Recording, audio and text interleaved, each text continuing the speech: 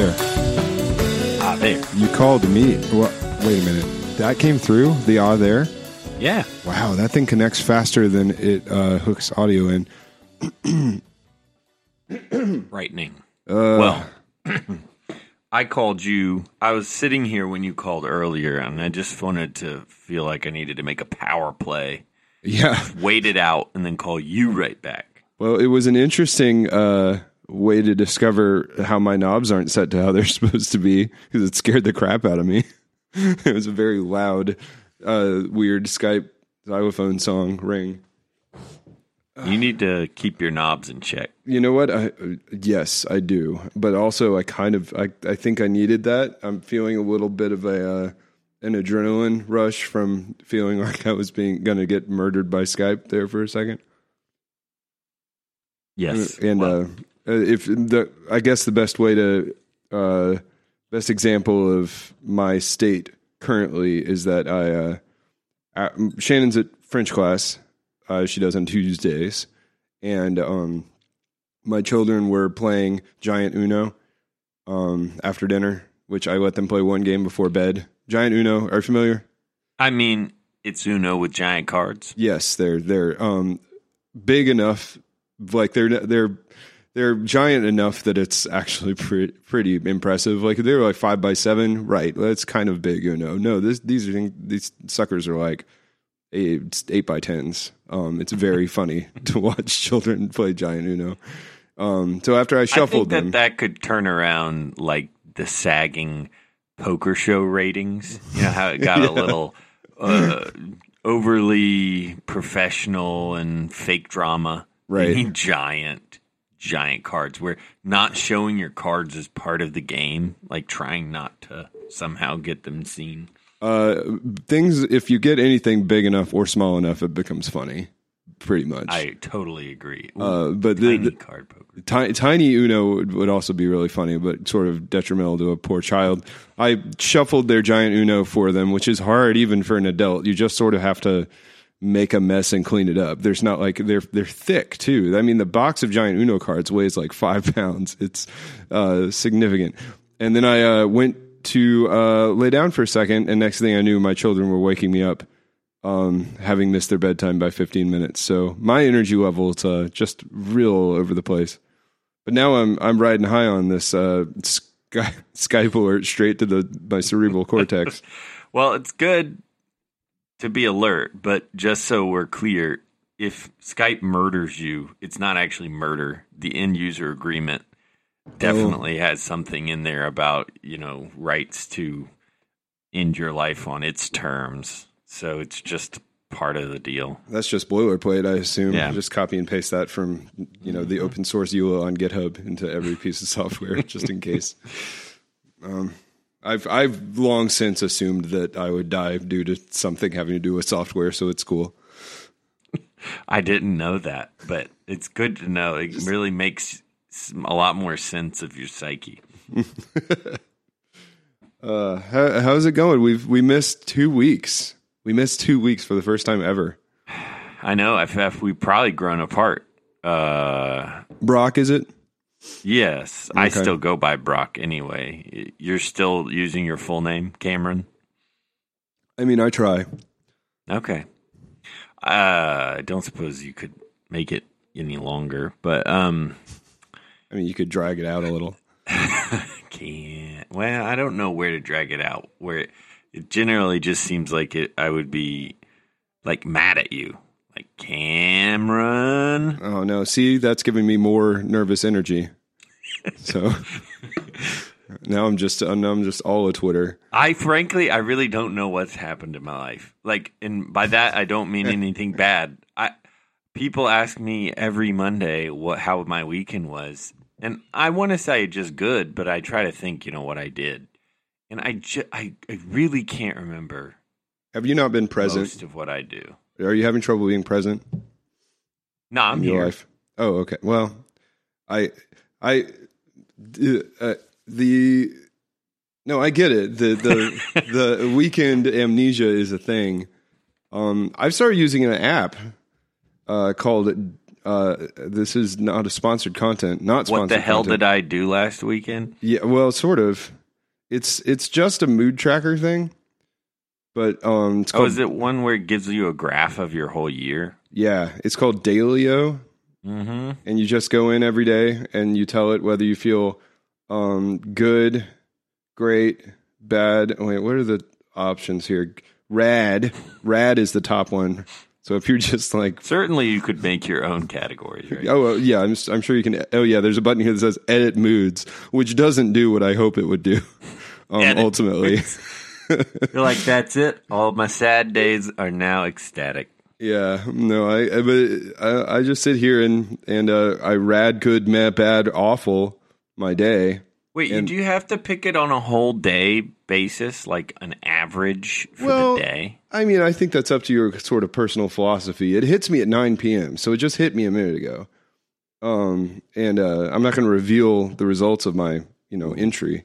That's not podcast material. But it does give it lets you choose from like, your custom list of like things like cooking, cleaning, kids, outing, reading, whatever your activities are. So you don't like write anything. You just bop a bunch of icons. Okay. So first of all, yeah, I might not always have my cell phone on me.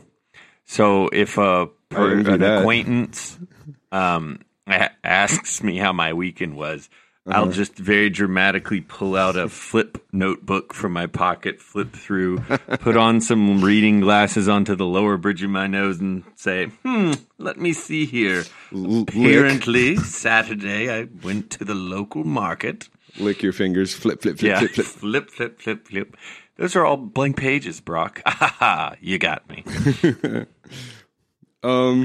Yeah, this isn't good for that. I wouldn't recommend pulling out Dailyo and reporting to your coworkers how your moods have been tracking.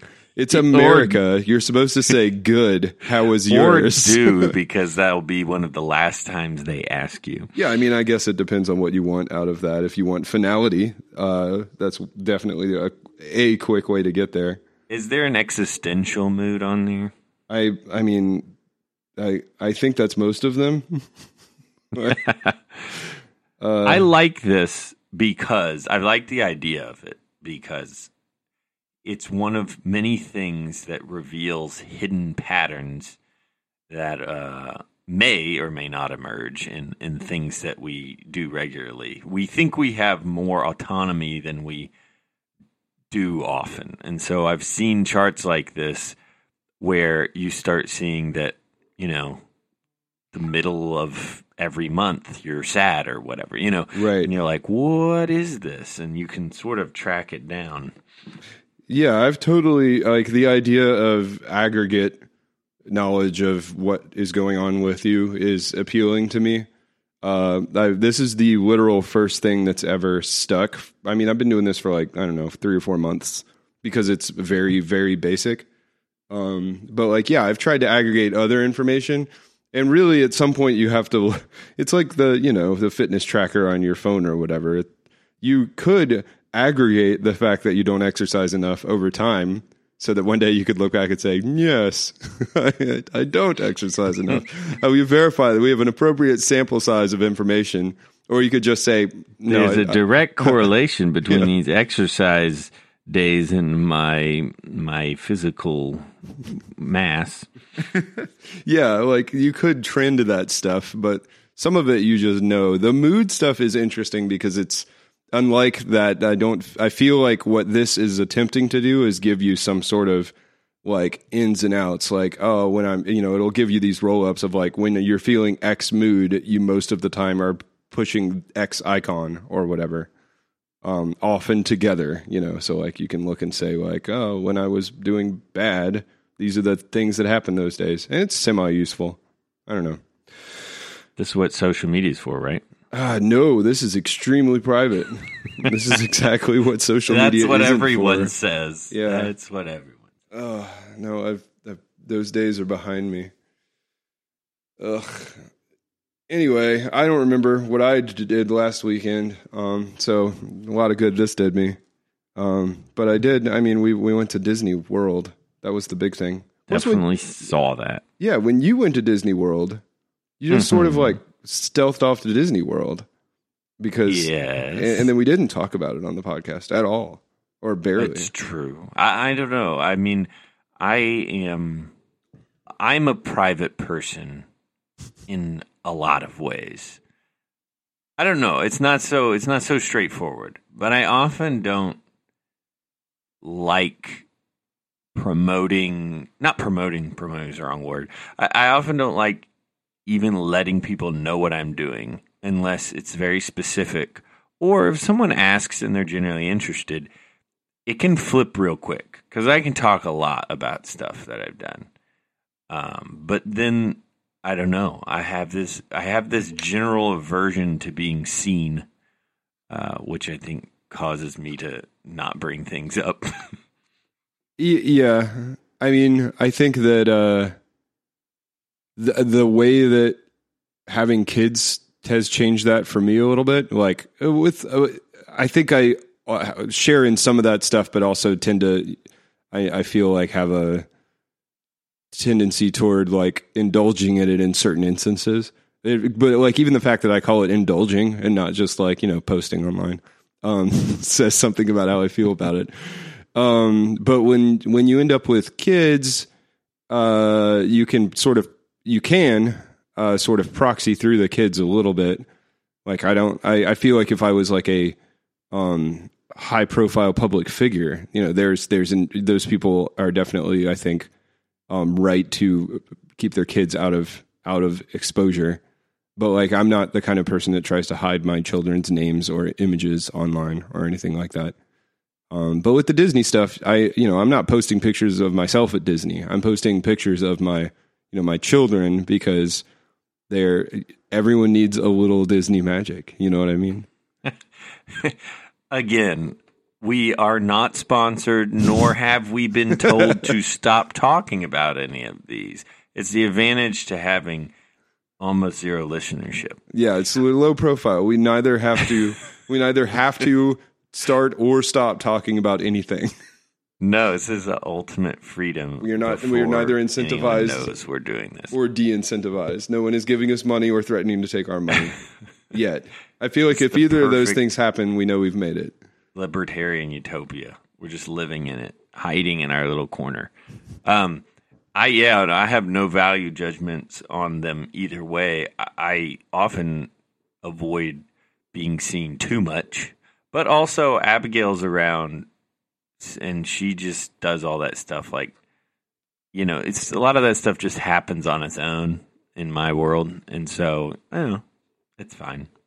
People do tend to know what I do a lot more than I anticipate they know based on, spousal reporting. Hey, man, it takes a weekly podcast for me to even know that you went to Disney. So, It's true. You never know. Who knows? I could say the wildest things. You just got to ask me occasionally. Do you want to hear my Disney story that involves puke?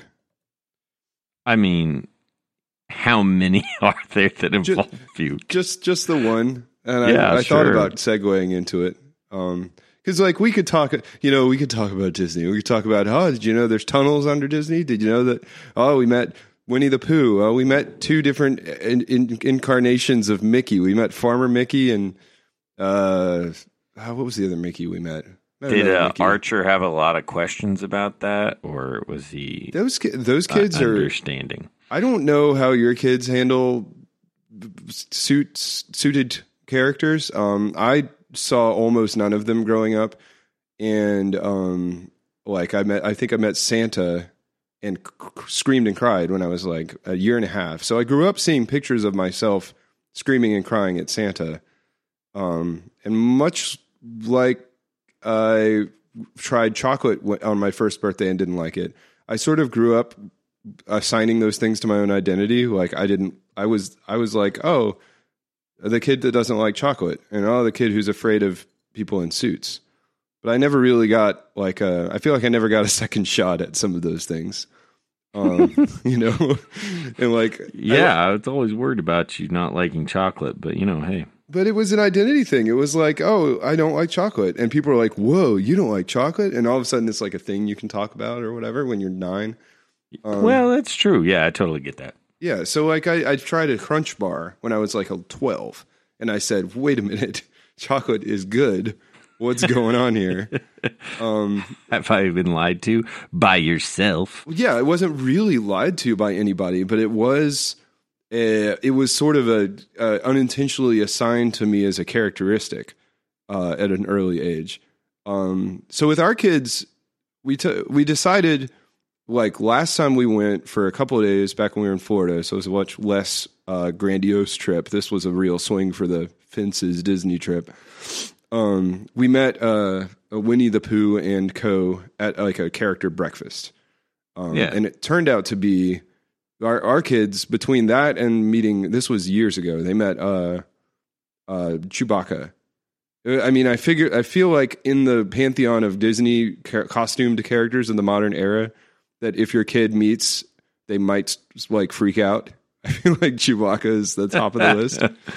And instead, my kids, Felix was asleep, but Archer saw Chewbacca and immediately ran up and hugged him in the knees. And it was the most adorable, heart-rending thing that I'd ever seen. And everyone in the room melted, and it was great. So between that and the Pooh thing, going well as well, we realized our kids, for whatever reason, are very receptive to costumed characters. And so this time we really went for it. Like we did all of the costume things. And where was I going with that story? I don't know. We met a lot of costume characters. We met BB-8. We met. Yeah. I was eventually getting to puke. My original point was that yes. I have no unique Disney stories because it's a place that shuttles 10,000 people through every ride every week, and the most interesting thing as an adult to talk about with Disney is how amazing it is that they pull that off ever. But I mean, that is true. These are all known topics, I feel. But not every day you get puked on. So what happened is, day one, we go to Animal Kingdom. Now, have you been to Animal Kingdom? Yes. Okay. I had not been to Animal Kingdom. Animal Kingdom feels like the spin-off park. Like it feels like a DLC add-on to Disney. Yeah, I sort of can see that. I mean, it's a very different theme.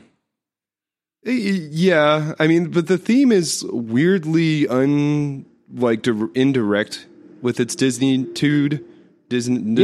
Yeah, it's very. Yeah, there's no Disney-ness to it. It's just a place. Yeah, it's just a place. There's a big tree in the middle, and I guess Epcot is also sort of not really a Disney place.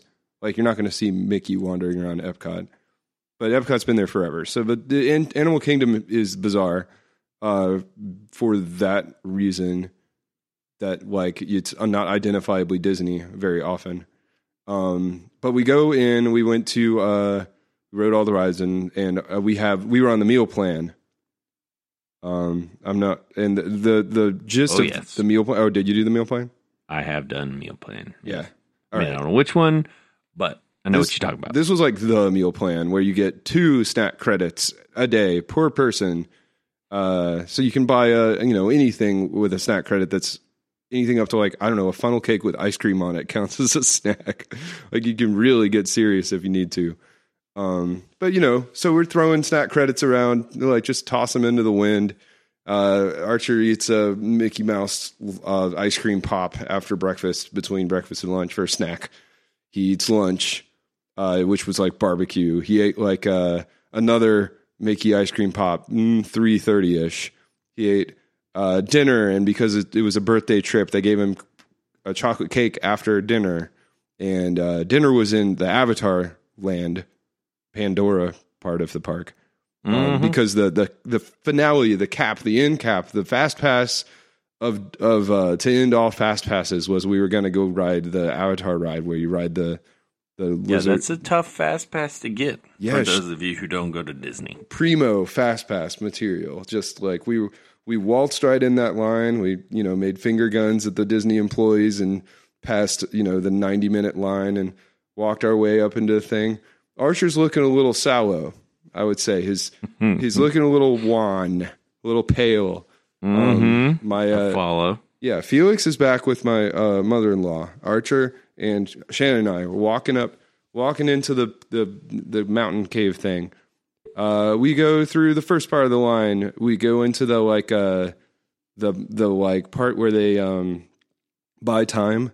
You know, they like stand you on the circle. You to your beasts, and who knows what they're doing. They're like, we got to map you to these blue people, and then the little dots on the screen project onto you, and they do some little like motion detection, fancy stuff, and you go stand on your number and stuff. And Archer tugs on my sleeve.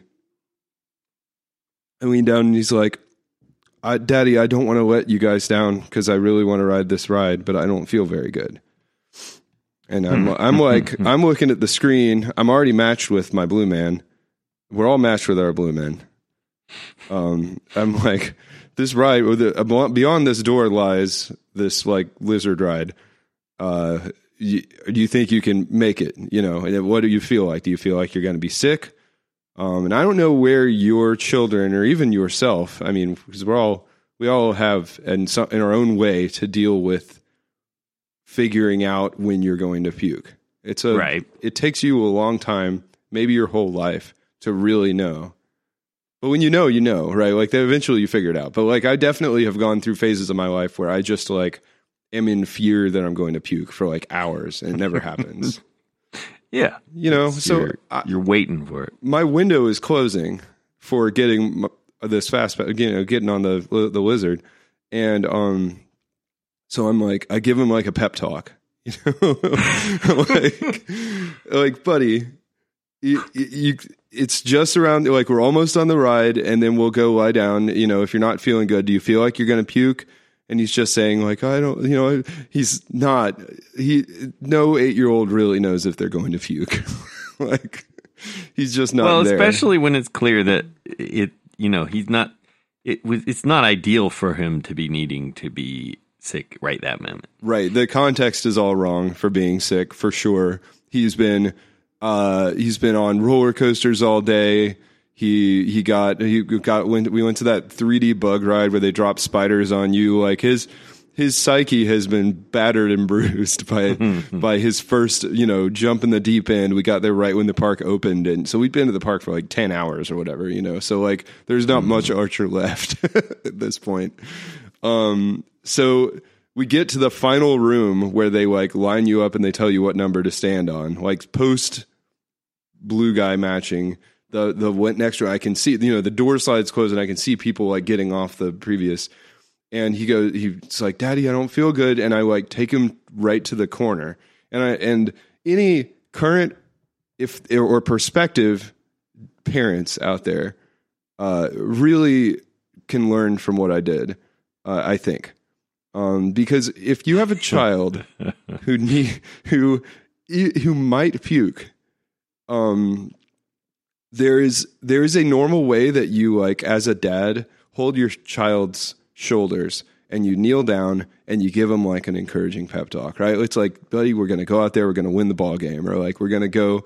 I know it's going to be a long day, but like we got to go do this stuff. Just stick with me. I'm in the like dad pep talk position. I have actually backed myself into the corner of this darkened, blue room, and he's facing me in the corner. I'm kneeling down, giving him pep talk. If your kid might puke, this is not the proper pep talk position. Your kid is a can of soda that you shook up too much and you're trying to open. You point that thing away from you. I did not do this. Your ideal situation would be to like talk at sides to him, like, son, face the corner. All right, now answer my questions as well as you can. Yeah, that's very unintuitive, and also I feel like is giving into the thing that I was like personally determined to not have happen, which was something I had no control over, which is whether Archer would puke and keep us from going on the cool ride. So yeah, the heartless dad thing to do would have been to aim him at the corner, stand safely behind him, and then start talking to him. It didn't occur to me to do that, which I choose to believe is credit to me. However, I paid the price. He put his hand up to his mouth, started retching, and I said, and then he proceeded to sort of like, it was mostly chocolate. I'm going to be honest. Like, if there's one saving grace to getting puked on in this scenario, it's that the chocolate cake smell was actually stronger than the bile smell. But it went on me. It only barely went on him. It was like on his hand. The rest was down the front of my white t-shirt and jacket. And so there it was. It was on me and my pants and my shoes and my shirt. Like, I stood in front of a puking person for no good reason, got puked on, and then had to walk of shame myself and Archer. Well, I carried him, but like, we had to walk of shame the, excruciatingly long exit line that many Disney rides have as you experience the come down from whatever cool thing you did. Yeah. So it's 300 yards of walking before I get to probably farther than that. It was all the way out of the thing and like around the corner to a bathroom. I'd like to say that, it just happens, but I never saw a single person with puke on them while I was at Disney. And while I have been marginally puked on and dealt with puke quite a bit, but, also been puked on a little bit, day-to-day kid care. Right. Yeah. I mean, you really went above and beyond. I mean, at the hardest ride to get on, period. It's as if I feel like there's some kind of karma involved here because it feels a little bit too designed. Are you saying that I had built up so much karma and it all just fell back on me at once, or are you saying I have like a surplus now and something cool is going to happen? Oh, no. Oh. You paid for something, okay. And I don't know what it was, and I don't know if you're done paying for it, but it must have been pretty bad, whatever it was. Maybe I did what a dad. I'm running out of power. I'm gonna have to get a charger. Hold that thought. Do the byline for the show. Be right back.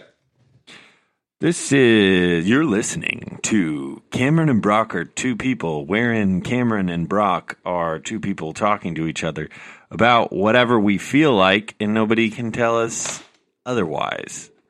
Legally, it depends on what we say. But so far, no one's asked us to. We, are from the same place at the same time for a long time. And now we're from different places in the same time.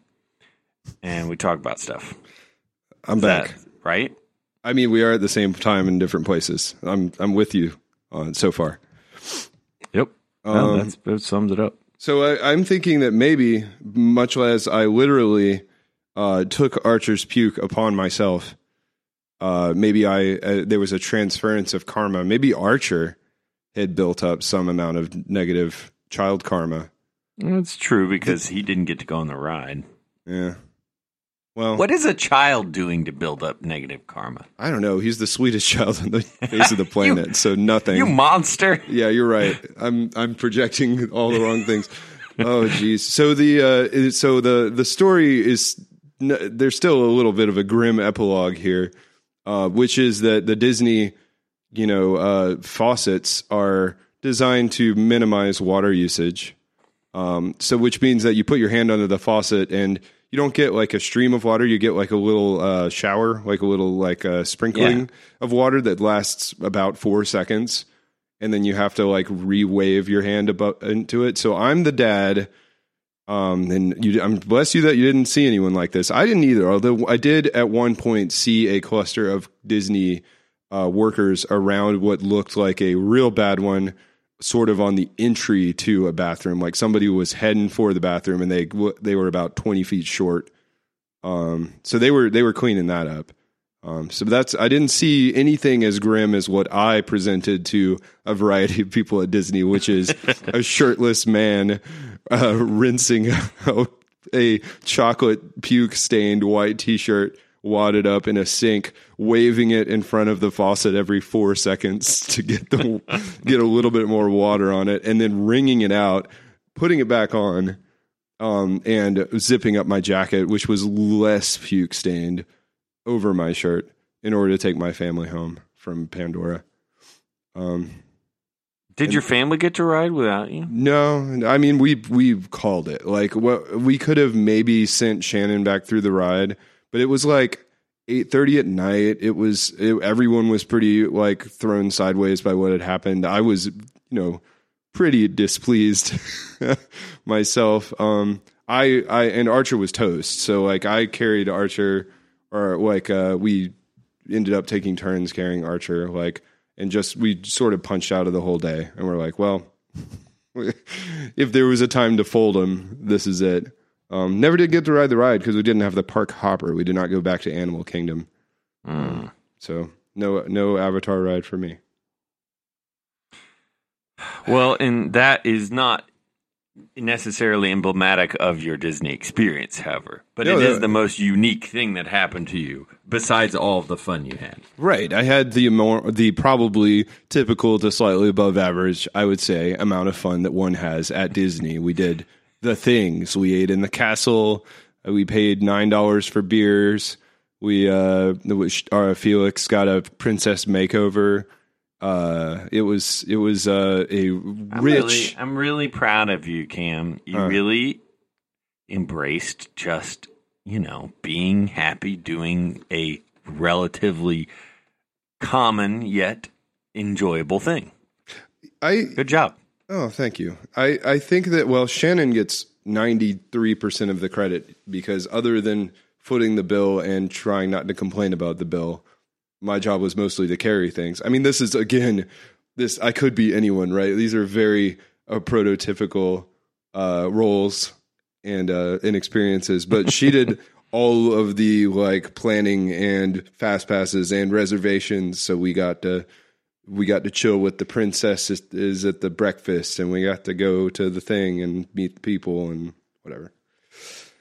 Yes. Prototypical Disney. But you know what? There's something about Disney. You're not there to invent new ways to experience Disney necessarily. I think that you're there to like get your like value, get your Disney experience the way it was intended. And I grew up, I mean, there were multiple reasons for this, not the least of which there were 90,000 people in my family, but I grew up. Yeah, that's true. Going to amusement parks. And I've never in my entire childhood did I like buy a ice pop or a funnel cake in an amusement park. You'd be like, oh, those are way too expensive. And then we would go to the car at lunch and eat turkey sandwiches out of an ice chest. Yes, I've done that. Yeah. And as a child, quite a few times. Sure. And that is, I suppose, a time and a place, right? But like, I'm of the mind that if you're going to fly across the country to go to go to Disney, you need to make sure that you allocate the resources to make the whole trip feel like a Disney trip and not a trip punctuated by turkey sandwiches and ice chests. Yeah, there's two. If you can swing it, it's too straightforward. Well, certainly, it is a luxury, and I think I'm very thankful that I was able to do it that way without totally becoming irresponsible. Right. Because I think we did a similar thing to you. But, yeah, I think it just over and over a theme I see because I tend to be more practical, as discussed previously, is that there's a real value to a lot of intangible elements of things. It's just not worth. You're not. If saving money is to stabilize your life experience or whatever you want to consider the goal of being frugal or fiscally responsible, right? You're not ultimately accomplishing that goal holistically by just not spending the most money you can. And we talked about this many times, but it keeps coming up in different little ways. And this is definitely a very clear example if you've ever gone through it, which is that the experience of life that you're going through is very obviously a thing that you're getting for spending that money, but it's not nothing. It's not just eating food. Like it's silly to look at it that way. And I guess I just felt like that was how I was told being responsible is. Just like it was sort of black and white, if you will. Right. Well, and Disney is intangible value everywhere. Like that's the actual. Now we did try to eat at the places that had like decent food, but yeah, you're looking at the tab, and it's not. You're paying what you're paying for is like a singular, particular experience, and it's really. If our kids did not care about suited characters, then we would have had a drastically different trip, right? Like that's like $20 for a hamburger. What a ripoff! You're not paying for a hamburger, Right. And by the way, most of the food is actually good quality. Yeah, it's totally fine, and like it's. I think it almost feels like there's like an open world video game aspect to the fact that there's only ever one suited character at a time. In a park, I think they're called face characters, actually. There's only one in each park at a time. So, like, in the Magic Kingdom at any given time, there is one Goofy. Or, like, one Mickey. Oh, I see. Oh, yeah. Yeah. So, like, where is Ariel? Oh, for these hours, she'll be meeting people at her grotto. And, like, there's not going to be another Ariel. Like, if you want to hang with Ariel, that's it. That's where they are. Like, yeah, they go but in little cycles. Yeah, I agree. Like, can you imagine seeing two of the same character? My world would just shatter. I noticed this time that they had signs saying that you couldn't dress up if you're over 13 in Disney. What? Yeah. Well, there's no. Imagine Disney with cosplayers. No, I'm you know what I mean? I'm for this restriction. I didn't know it existed. Yeah, I didn't either. I noticed it and then thought about it for a half a second and realized that it was very smart of them. As with so many things, it's a very controlled, complicated experience that you blessedly know none of. I mean, that's the whole game, right? Yeah, it's a totalitarian city-state, but it's very built on happiness. Yeah, built on happiness. The ultimate political system has been here under our noses the whole time. Yeah, and it's like, you could argue that deeper, right? Like you could be like, well, it's genuine happiness. So like, and like, you probably know people work at Disney and they're not very happy or they're really strict, but then like really the core of it is so healthy because if it wasn't, then how would it be successful? But actually Disney's a massive gargantuan like you have to just go to Disney. Yeah, right. Like you can't address this stuff on too deep a level or you're undercutting your own ability to experience it, or your kid's ability to experience it, I guess. No one wants to hear about, Disney's mergers when they're like in line for Star Tours. That's just not what anyone is there for. That would be fun to see how many people you could piss off at Disney just intentionally going around and doing that. Find the people, and it's child's play to just bother people who would obviously be bothered by it.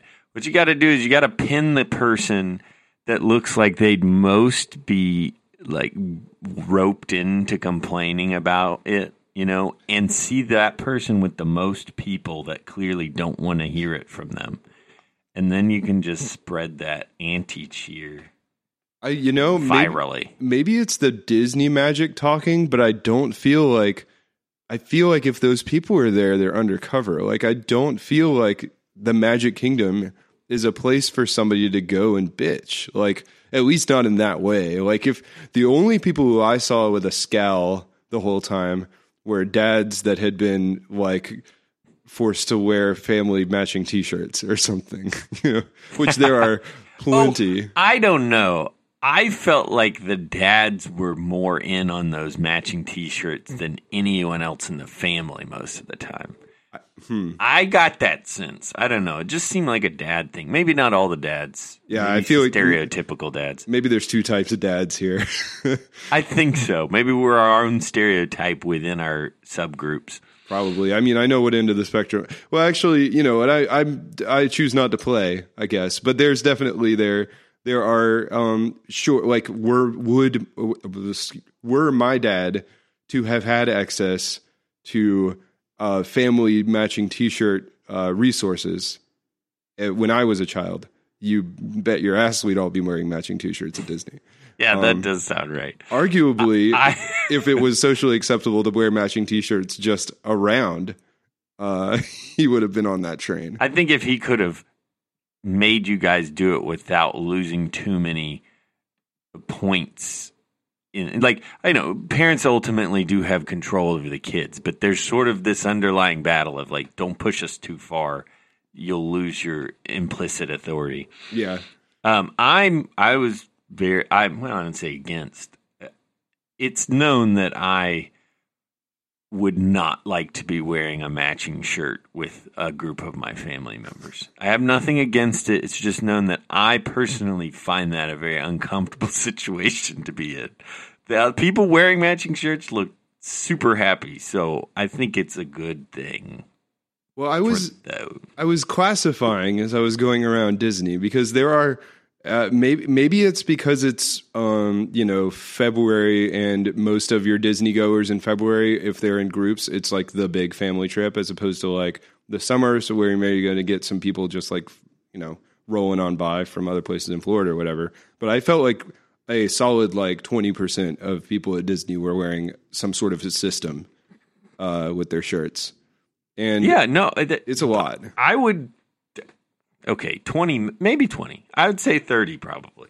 Yeah, it was once I started noticing it, I started sort of like classifying these people into sort of phyla, because you have your like we all bought the same shirt when we got here people.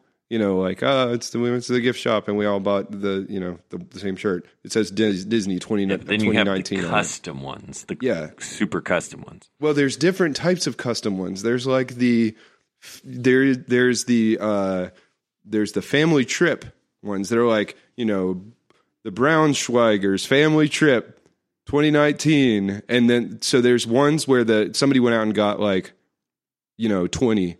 Of the Braunschweigers all got their matching shirts.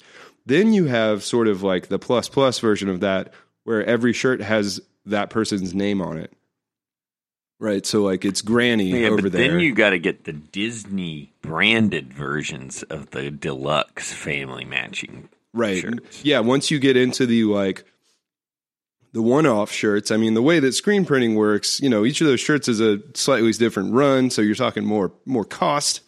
And then in that cost bracket, you go from the like licensed shirts on down to the like suspiciously almost licensed shirts, and then at the bottom are just like the ones that have like a joke on them or something. Yes. Like at the far end. At the far end, it's like the kids are all like, "Daddy's little Mickeys," and then the mom's like, "Daddy, gonna spend all the money," and the dad's shirt's like, "Don't got no money left," or what. Yeah, those were actually more common than I thought they would be as far as within the group of shirts. Yeah. I think I like those the least, but again, I don't know. It's a personal feeling. Well, I'm thinking you're on camp, like you're quote unquote on campus, right? Like you are, if you want like, I don't know, a roll of toilet paper in Disney, like good luck. Like you're going to need to leave campus and find like a Target or something. Like it's going to be a 20-30 minute drive or whatever. Like these people are obtaining these shirts somewhere. And like they're either like ordering them beforehand, or there's probably like, I didn't go there, but there might be some like orbiting gift shops like just outside of campus that are given like some sort of a Joe's Crab Shack of shirt places that will give you your like shirts where the dad's shirt says, what was my least favorite? Other than the ones that were like slightly dirty, like one said something about a happy ending that I thought was really inappropriate for the Magic Kingdom. There was one that said, "Let's all get matching T-shirts," said no dad ever. The dad was wearing. That's the dad was wearing it. I was like, yeah, good, cool. No. Got him, dad. Peak. right? Like I would sooner wear a Daigle. You know what? I feel like much like with other things, Disney, if you commit to the like proper Disney thing, that's like in some ways the classiest move. Like just get the Disney 2019 shirts or whatever. And oh, okay. Yeah, okay. Well, that shows like, just a participatory attitude. Yeah. More so than like, I am unique and I'm going to show you by being. Yeah, no one wants your like your shitty, clever like a knockoff or like the one. I don't know. Yeah, I think I don't know. Maybe we're underselling. Like I'm not the target audience here. Clearly, there's probably 100, maybe 1,000 other dads who saw that guy's shirt that said, I don't have any money now, and was like, I don't have any money now either. This guy, we're in the same boat. It's probably we're just guessing because we're not part of it. Like it's like you're driving a Jeep. I haven't driven a Jeep, but my understanding, I think I got this from a sermon one time or something, was that like if doesn't matter, it's true now. Whatever. Yeah, exactly. Someone talking about like driving their friend's Jeep, and you drive a Jeep, and other Jeep owners are going to nod at you because it's like, oh, hey, that doesn't sound wrong. Yeah, so like you're my you got a Disney shirt and it's like a knockoff shirt of like a pocket with like mouse ear shape.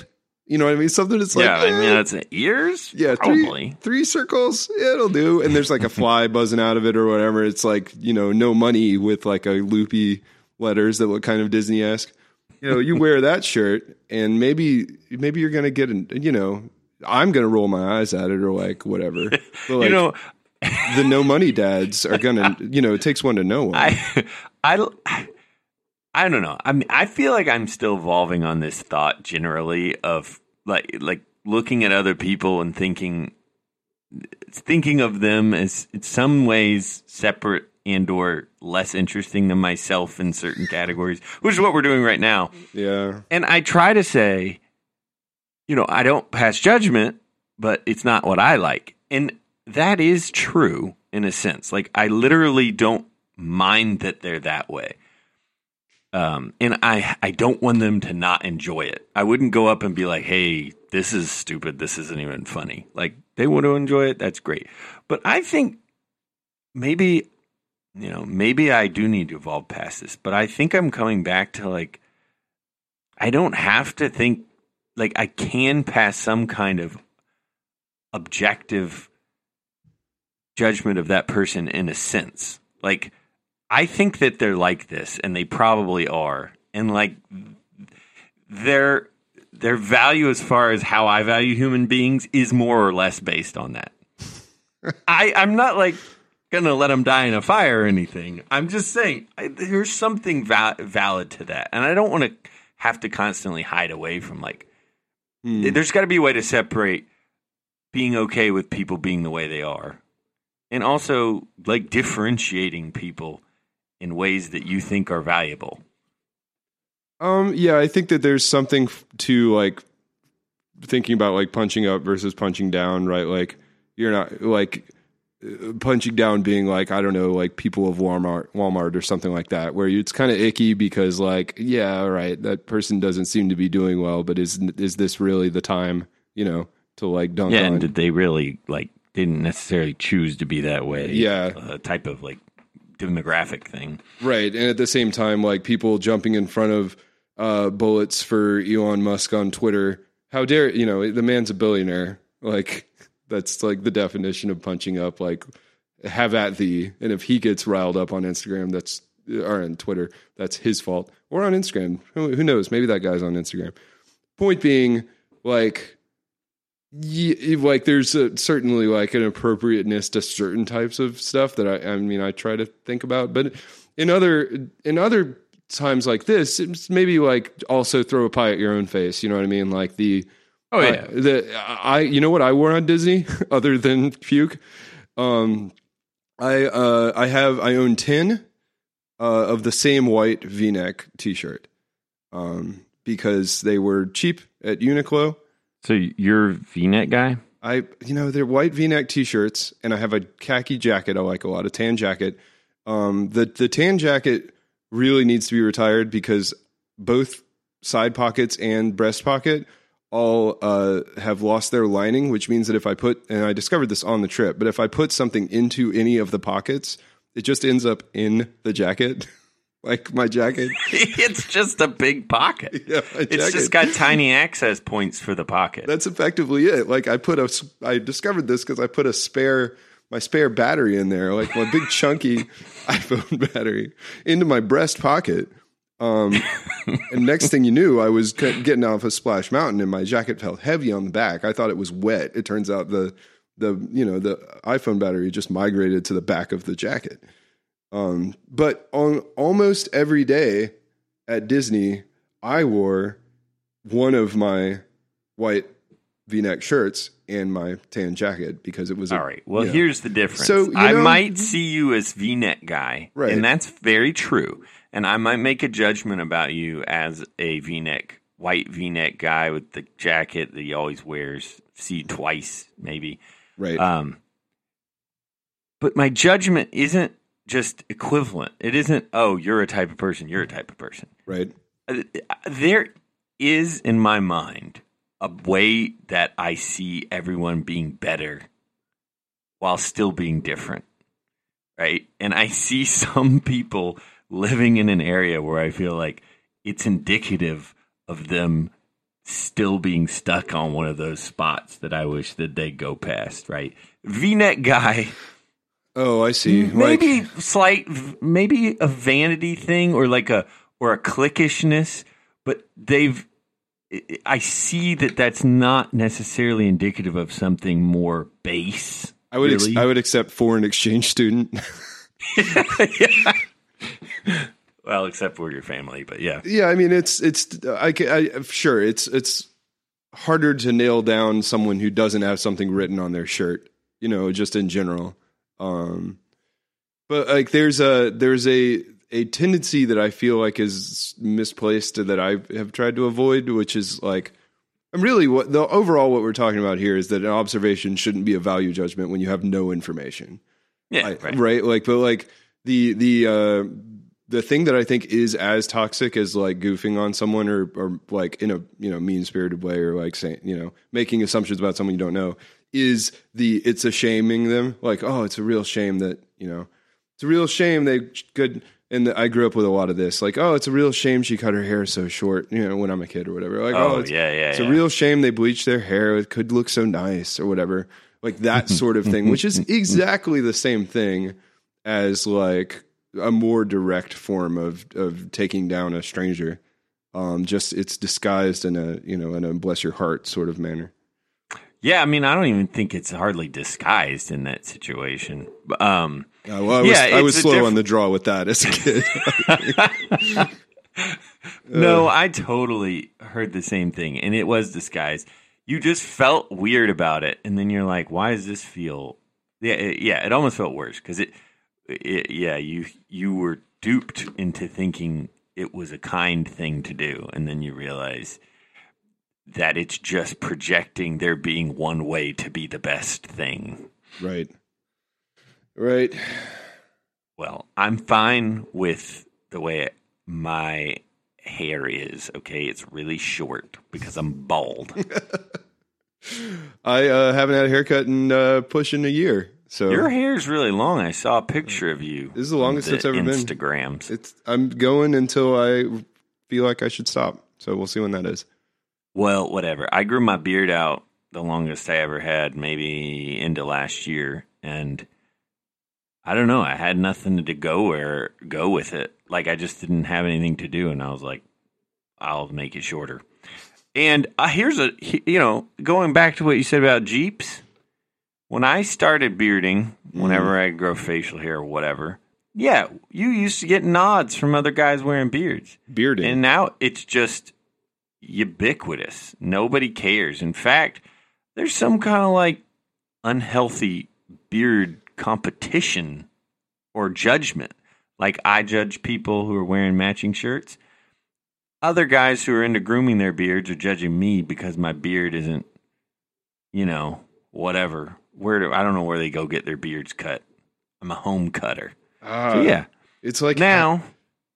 Yeah, go ahead. This is like Halley's Comet. Like once every 4 to 7 episodes, we end up coming back by the sensitivity of the male style identity, the very fragile moving target of what it is that is like the male thing, right? Because whatever it is, we're supposed to be confident about it, right? First, but also not care.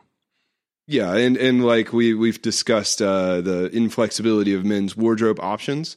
We've actually even discussed the preponderance of facial hair identification. What was probably a year ago, I guess, when I had a mustache. Yeah, you had a mustache. Yeah, I grew enough of a mustache to have someone on a video meeting call at work say, "Oh, welcome." Oh yeah. And once other mustache guy said welcome, I literally shaved my mustache off the next day. Yeah. So like, and then if you think back, like in the 90s, no one had a beard, right? Like there were no beards. No, there was goatees. Right. And anyway, yes, I'm fine with that. But yeah. There's no more nods. It's just there's no identity to it anymore. There's too many sub-identities now, right? Oh, is there it's like if they made 1,000 different kinds of Jeeps, you'd only get people who were driving your type of Jeep. You know what? I bet there's like Wrangler people and Liberty people and the Wrangler people don't nod at the Liberty probably, people. Right? I mean, it's like subgenres of metal. But like, do you think that there's like groomed beard versus wild beard guys? Like I feel like a wild beard guy is going to be like really into CrossFit or something, and a groomed beard guy probably owns beard oil. Well, there's a very subtle difference here, is because you can grooming a beard, you can tell when something is groomed to be wild and where something is groomed to look groomed, and then you can tell people who just so the CrossFit guy is the guy who grooms his beard to look intensely wild. It's generalizations, y'all. Don't get mad at me. Oh, please stand behind your word. Groom is straight. I don't know if like you still call it hipster. Oh, okay, but, yeah. Man bun type of thing. It's probably really long right now. That's sort of the thing. But it's clearly beard oil is not trying to be hidden. And it's a shape more often than not. You'll probably see a differentiation between the beard and the mustache itself. Maybe get a little waxing in there, right? Okay. Then of course you've got the person who just makes sure that their neck is shaved, right? Well, okay. Let me go back here. Well, okay, we'll descend. I'm more of the person who makes sure their neck is shaved, and when my mustache gets too long to inhibit my eating, I shave it. I cut it back up. Right? Okay. And I like the feeling of a beard, and it balances the face. Like that's where I'm going from. More of a balance. It's sort of a geometric solution. Physics. But there's something. I just like there's certain density of it. Just feels right. I don't know how else to explain it. Sure. Then there's people who don't shave their neck. And grow a beard. Now, often these people are going to be in the category of beards that don't come in super full.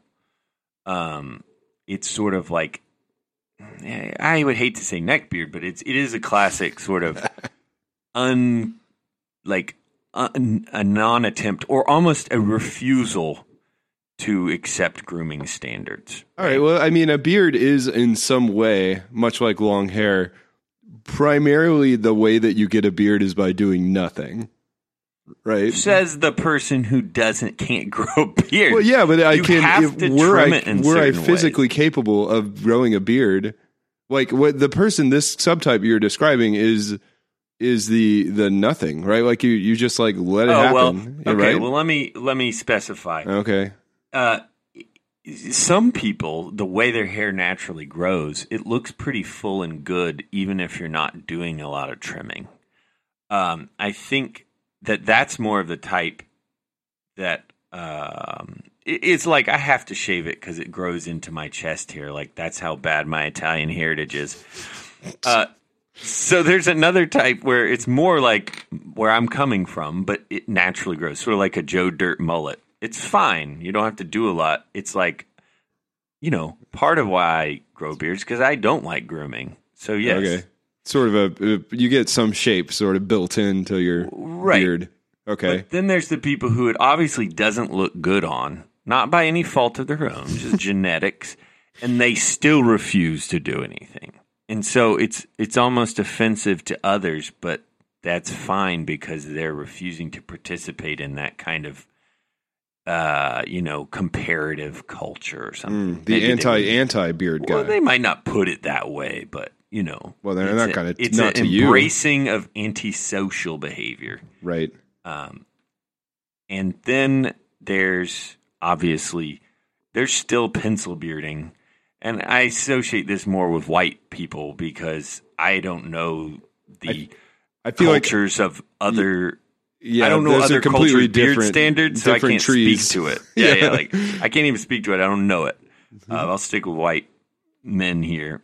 Pencil beards. It's sort of like a lower middle class white guy thing. Well, I mean, in the 90s, that was the beard. I guess I'm talking current beards. Unless you're in Metallica, in which case you have like a goatee in the 90s and chops maybe. But like no one, like I can't think of a single like a big beard from the 90s like at all. Maybe like an big actual beard woodsman. from the 90s? Yeah. No, that's a really good beards. point. Like, I mean, I have to look it up. Like, I'm sure maybe metal bands still had beards back then. Oh yeah, Maybe I guess not. your Slayers or something. Yeah, like a Slayer or something. But that was long hair mostly, so I'm not sure beards were even up with that. Well, I'm learning a lot. I think there's more types, but I don't want to exhaust this just yet.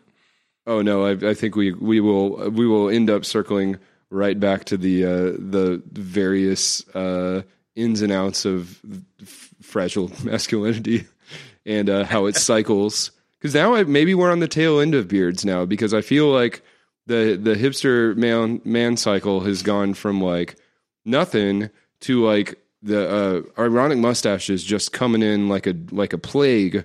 They came in and out twice though. I don't know how they've done it. Yeah, I do look forward to the day where I'm just another guy who doesn't want to, take too much time to groom, which is exactly what I always looked like before. It's your cross. I will accept that. It's your cross to bear.